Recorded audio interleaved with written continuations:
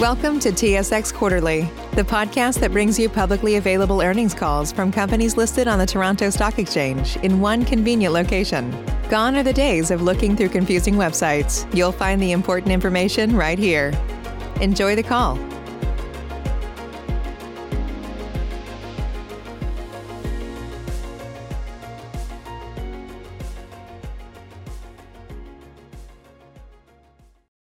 Thank you for standing by. This is the conference operator. Welcome to the Alexco Resource Corp. First Quarter Conference Call and Webcast. As a reminder, all participants are in listen-only mode and the conference is being recorded. After the presentation, there will be an opportunity to ask questions. To join the question queue, you may press star, then 1 on your telephone keypad. Should you need assistance during the conference call, you may signal an operator by pressing star and 0. I would now like to turn the conference over to Katina Cordero, Director of Investor Relations. Please go ahead. Good morning. Today is Thursday, May 14, 2020, and I welcome you to the Alexco Resource 2020 First Quarter Conference Call. This call is being webcast live and can be accessed through our website at alexcoresource.com. An archive of the call will be available later today on our website in the Events and Webcast section. Our website also contains our most recent news releases and our financial statements for the quarter ended March 31st, 2020. All amounts mentioned today are in Canadian dollars unless otherwise indicated. Today, our Chairman and CEO, Clint Nauman, will discuss our most recent quarterly results. He will be joined by our President, Brad Thrall, and our CFO, Mike Clark, during the question and answer period. Before we start, I remind everyone that some statements made today may constitute forward-looking information within the meaning of applicable securities laws. Past performance discussed today is not indicative of future results, and our business involves a number of risks that could cause results to differ from projections. Investors are encouraged to review the disclosures pertaining to risks that can be found in our most recent regulatory filings available on our website and on SEDAR and EDGAR. I will now leave you with Clint Nauman. Thank you, Katina, and thank you to everybody who's joining us today. I'm going to try and make this an abbreviated discussion or review of the first quarter so that we can move on to the Q&A session to leave plenty of time for that. So in the first quarter, the onset of COVID-19 pandemic and the resulting implementation of measures to protect the health and safety of our employees and our communities has clearly taken priority, and as a result, it has slowed our development at Keno Hill during the first quarter, as you would expect. However, in this environment, we're still able to achieve several milestones, and we remain focused on our overall strategy to move Keno Hill back into production. On the financial and corporate front, we reported net income of $12 million in the first quarter, or 10 cents per share. The net income comprises an $8 million gain on the sale of Alexco Environmental Group and a non-cash $8.1 million gain on an embedded derivative related to the Wheaton Precious Metal stream, which was offset by G&A and mine site care and maintenance. We finished the quarter with cash and cash equivalents of $22.3 million and net working capital of we had cash and cash equivalents of $22.3 million and net working capital of $23.2 million at the end of the quarter. And our restricted cash and deposits ended the period with $3.1 million. With respect to the sale of AEG for $13.3 million cash, it's important to note that Alexco retained the ELSA Reclamation and Development Company, which will continue to execute the cleanup of historical mines in the Keno Hill district under its existing contract with the Government of Canada. And we also completed a public offering during the quarter, issuing 4.7 million common shares at $1.85 per share for cash proceeds of $7.8 million. On the operations front, we implemented our COVID-19 response and management plan. We suspended underground. With that, we suspended our underground development plans at Flame & Moth and Birmingham, but we were able to. We do maintain these mines and other assets across the district in a development or construction-ready mode.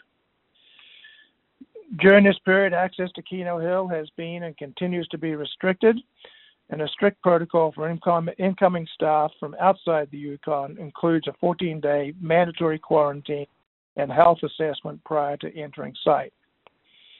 We have a crew of Yukon-based crew of employees that are continuing to advance key mill refurbishment and surface capital improvement projects, while the engineering and planning work is being completed remotely by quote-unquote non-essential workers. And during this period, we've also made several key hires and secured long-term lead items, including mine equipment and other capital and structure components that will be deployed across the site. On the exploration front, in early March, we completed a district-wide detailed airborne geophysical program, which was a follow-up from the 2018 and expansion of the 2018 program, which was particularly successful. And so the results from this most recent program will be used for target generation and ranking for longer-term exploration planning in the district. Also, our 2020 surface exploration program has been revised with our revision of plans here, and the commencement of that program is being deferred until mid to late summer. We're hoping in July. The new program will cover at least 4,200 meters of drilling, and we'll focus that at the Birmingham Deep target to follow up on the wide, high-grade mineralization that we discovered at depth last year. On the permitting front, it was on February the 19th that we completed the public consultation process for the renewal and expansion of Keno Hill's border license in the wake of the COVID-19 crisis. Services in the Yukon have been operating at a reduced capacity. However, we're confident that the Yukon Water Board will deliver a decision later this quarter, which should clear the way for us to make a final production decision. And finally, as you all know, the unprecedented fiscal stimulus deployed by governments around the globe to fight off the effects of COVID-19 will, in our opinion, inevitably generate currency devaluation and a flight to hard assets. In this environment, precious metals should do well, and we believe that silver, as is usually the case during crises, will outperform gold in the longer run. We remain focused on restarting Keno Hill and to continue generating value for our shareholders. As always, I'd like to thank you for your continued support and confidence, and look forward to reporting our progress as we become Canada's only primary silver mine. So with that, I'd like to open the call to questions. Operator? Thank you. We will now begin the question and answer session. To join the question queue, you may press star, then 1 on your telephone keypad. You will hear a tone acknowledging your request. If you are using a speakerphone, please pick up your handset before pressing any keys. To withdraw your question, please press star, then 2. To join the question queue, please press star, then 1 now. Our first question comes from Jake Skaleski of Roth Capital Partners. Please go ahead. Hey, Clinton team. Thanks for taking my questions, and I hope everybody's well. Are you able to detail some of the mill refurbishments you completed during the quarter? I'm just trying to get a handle on how far along you are in the phase 1 portion of the 2-phase ramp-up program you've talked about. Yeah, I'm going to let Brad answer that. He's up to speed with everything that's going on site. Yeah, Jake, maybe just by way of background, we still do have about 25 to 30 employees that are based out of Keno Hill working their normal 2-week in, 2-week out rotation. Again, these are all Yukon-based employees. But with respect to the mill, most of the focus has been on 2 of the bigger projects, which is the filter press. And again, this is an additional press to increase our filtering capacity. And then the second major project that's underway that we're making progress on is our concentrate regrind mills. In addition to that, we still have the secondary ball mill. Again, that's on site, but for the most part, over the last, I guess, 6 to 8 weeks, most of the progress has been on the filter press and the regrind mills. Okay, that's helpful. And I guess building off of that, have there been any backlogs in procuring equipment or any of the long lead items that you might need in the second half of this year? We did initially see some delays in some equipment from China that again back in early March once this once the COVID-19 became pretty obvious, but those have since been lifted. And it seems the supply lines have kind of opened up since then, so we're not seeing any delays there.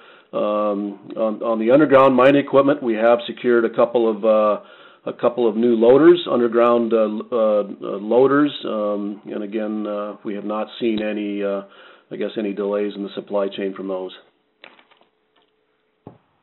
Okay, that's good to hear. And then just lastly, more of a housekeeping item, is the decision to defer exploration more of an internal decision, or is exploration restricted by the government right now? No, Jacob, it's totally internal decision. We just thought it was the prudent thing to do. It's more efficient if we can launch into that program without these restrictions. That being said, if the restrictions continue, we will sequester our drill crews on site, and certainly our drill contractors prepared to do that. So it's going to get going here. As I say, it'll be delayed. We're hoping that some of these restrictions are lifted by then, but if they're not, we have a plan in place to mitigate that. Okay, so based on where we are right now, the go-ahead kind of rests with you right now. Well, no, it's essentially authorized at this point. So our guys are getting the pieces together to launch into that program. We say mid to late summer. We're hoping it's going to be probably sometime in July, early August. Okay, perfect. That's all on my end. Thanks again. Our next question comes from Mike Nyhauser of Scarsdale Equities. Please go ahead. Hi, Clint and Brad. Just to follow up on that, with the phase one, is that, I'm trying to get an idea of what that remaining cost and time to complete that. Is that, we're about 30 days out from completing that, I'm guessing? Yeah. You want to take that? Go ahead, Brad. Yeah, no, there's still a couple of key components, Mike, that we're waiting on final delivery. I would say right now the schedule is really driven by the ability of our kind of Yukon-based crews and employees at site to make progress on the work. So, certainly we could ramp up activities once some of these travel restrictions are lifted. We will not be able to complete all of our, projects internally without the use of third-party contractors. So, again, once we, I think, make the final decision and some of these travel restrictions are lifted and we're able to bring in third-party contractors, we can complete, those remaining projects, certainly within kind of a 60 to, 90-day period. Great. Well, that makes sense. What would be the remaining cost to complete the phase one? Well, again, I think it's dependent on how much of your holding cost and sunk cost. I mean, I'm sure you appreciate we're not necessarily going about this in the based on the original schedule in terms of some of the restrictions and delay that we have here. We are putting together some optimization plans, kind of reviewing our mine plans, looking at some updated capital costs. I think the best answer is that, the cost to from now going forward to begin first concentrate production is still pretty consistent with what we published in the pre-feasibility study, which is in that $18 to $19 million range to produce first concentrate. But beyond that, I mean, it's a little tougher to give you, a lot of detail between phase 1, phase 2. Yeah. Okay. Well, thanks for that. I guess I'm getting at congratulations on how things are going with the public process on the permit. If we're able to get to a positive outcome by the end of this quarter, with current metal prices, exchange rates, smelter charges, and where we are in the status of the phase 1 to phase 2, do you think that there's a high degree of likelihood that you're going to have everything you need to make a decision? I think we're pretty confident that once we get that water license, I think that we have, enough of the pieces or close to all of the pieces to be able to make that decision, for sure. Okay. And moving on, with what's going on with COVID, and assuming that it stays the same or trends forward, would that, and you are able to get people to site and contractors and so forth, would you be able to open up the mine and make a positive mine decision with the current guidance you're getting regarding COVID for operating a mine in Yukon? Or are you being held up, do you think, by something that's something locally or federally that they're going to require? Well, maybe I can just give you some context, Mike, in terms of what's happening in the Yukon. There have been 11 cases reported in the Yukon, of which 100% of those cases have recovered. There hasn't been a single hospitalization yet in the Yukon. But I think, having said that, the biggest, I guess, piece that's in place in the Yukon is the 14-day self-isolation for employees or contractors coming in from outside the Yukon. So, we could certainly, move forward under those conditions, but it would be certainly costly and more challenging, I believe, in terms of recruitment and just logistics. So, I think that'll be one of the bigger decisions that we'll have in front of us, whether or not those travel self-isolation restrictions are still in place at the time we push the go button. Yeah, I agree with that, Brad. And so, Mike, in case you're also thinking that maybe there's other protocols in terms of social distancing and other precautions that we have to take, or reports that we have to make in terms of our operating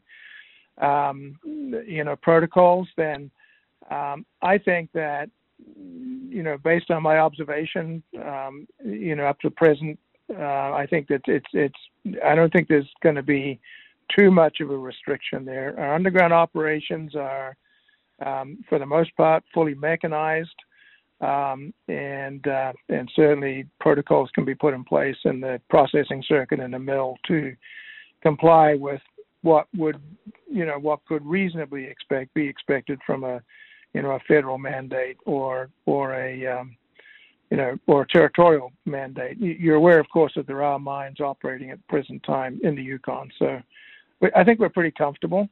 Okay. But like Brad said, it's that travel restriction that's the hurdle as far as we're concerned. Got it. With Brad, with regards to the ERDC, what kind of timing guidance could you give regarding the ramp up of work there, with revenues, margins, and how large again is the backlog? Yeah, in terms of ERDC, Mike, and just by stepping back a little bit, we have successfully completed the environmental assessment stage of our closure plan. So that plan is now in the hands of the federal government to issue what we call a decision document. We would expect that certainly within the next, I would think, 30 days. And once you have that, then we still have a water license that has to be amended. But in the meantime, we do have approved plans for later this year. Again, dependent on some of the conversation we've just had with some of these travel restrictions and COVID requirements. There are some, early remediation projects that are scheduled later this year. But again, most of the heavy lifting starts next year with the construction of the water treatment plants and the valley tailings remediation. And again, that is essentially a $65 to $70 million construction project over the first 5 years, followed by $30 to $40 million of long-term monitoring and operation of water treatment plants. Excellent. If COVID kind of abates or is under control later this summer, Clint, do you think you might be able to add another drill? Are you prepared and wanting to do that, or are you pretty much looking at this current cutback program as what we might expect this year?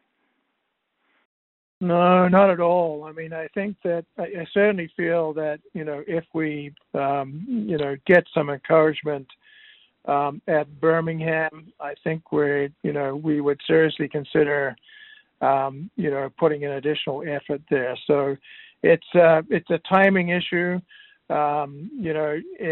If we are successful early, and by early I would mean in the August, September time frame, then we've got lots of time to expand that program. If we're further delayed, this comes later, then it's less likely we're going to expand that program. So, I mean, what we're trying to sort of impart here is that we're going to get at least this 4,200 meters, done at Birmingham, and we're quite prepared to move on from that. It's all a matter of timing and success in the early holes. I assume that would be a single rig for that program, or am I wrong? No, we may run two actually. It's something we're still talking about. The drills are on site, but it's not a big deal. Very good, great. Just a matter of people and all the other hassles you're going to have and be flexible about. The last question, I was interested that you had a district-wide geophysical program. The last one I think was limited to Galena Hill. Right. But I just would like you to talk about how you're looking at the scope of the district. I mean, that's the first time outside of putting data together over the district, the historic data, that you're really looking at a comprehensive look at really a very large land position. And I'm just wondering what the cost, the type of geophysics you're doing, what would you consider a range of outcome, and what you'd consider success? Yeah, well, the airborne work is a combination of, mag and electrical methods. Where it's a very detailed airborne program. It's not inexpensive. The initial program over Galena Hill cost us maybe $250,000. The one we've just completed right around $300,000. And it will provide us with information to allow us to see in detail the various geological units that are present in the district, and more importantly, the detailed offset of those units, which enables us to pinpoint the structures and not only the structures but also the orientation of them, which is important in the targeting mechanisms that we're using. So, the Inca discovery from last year came directly from the geophysical work. This year's geophysical work covers, basically Flame of Moth and out over Keno Hill. So we're pretty interested in what's going to come out of that work. We also did some further work to the west, by the way, back towards Silver King. So we're pretty interested to see what's coming out of this work. I mean, it's turned out to be quite successful. It certainly makes our exploration a lot more efficient. We have high hopes that it's going to be a great targeting mechanism. And more importantly, it allows us to look forward in the district and get a ranking of these targets that that we need, looking out beyond the first 5, 6, 7 years of reserves and resources that we currently have. Well, sounds like there will be no secrets about the district after this, so that should be pretty exciting. When do you expect to wrap that up? The flying's done. The geophysics is done. We got it done just before lockdown. So as it turned out, just by coincidence. So now we're just waiting for the data back from the analysts, and it'll take us the balance of the summer to stitch together the details that will come to that'll be obvious from that work. Great. Okay. Thank you very much, and good luck. I know you've got your work cut out for you, and you guys can do it. Good luck. Thanks, Mike. This concludes the question and answer session. I would like to turn the conference back over to Mr. Nauman for closing remarks. Okay, thank you, operator. Before closing, I'd like to remind people that are on this call and shareholders that our annual general meeting will be held in a virtual-only format on June the 4th this year at 1:30 Pacific. So all proxies must be received before June the 2nd at the same time, 1:30 p.m. So June the 2nd is when those proxies have to be in. And for instructions to join the meeting and vote your shares, you please visit the investors page at our website at alexcoresource.com. And if you have further questions, please email us at info@alexcoresource.com. And in closing, I just reiterate that we do have a world-class asset here. We're in a Tier 1 jurisdiction. We have substantial potential to grow our existing mineral resources through continued exploration, and which could also lead to expanded operations down the road. So I look forward to discussing our progress with you again when we report the second quarter results in August. And until then, thank you, stay safe, and have a good day. Thank you. This concludes today's conference call. You may disconnect your lines. Thank you for participating and have a pleasant day.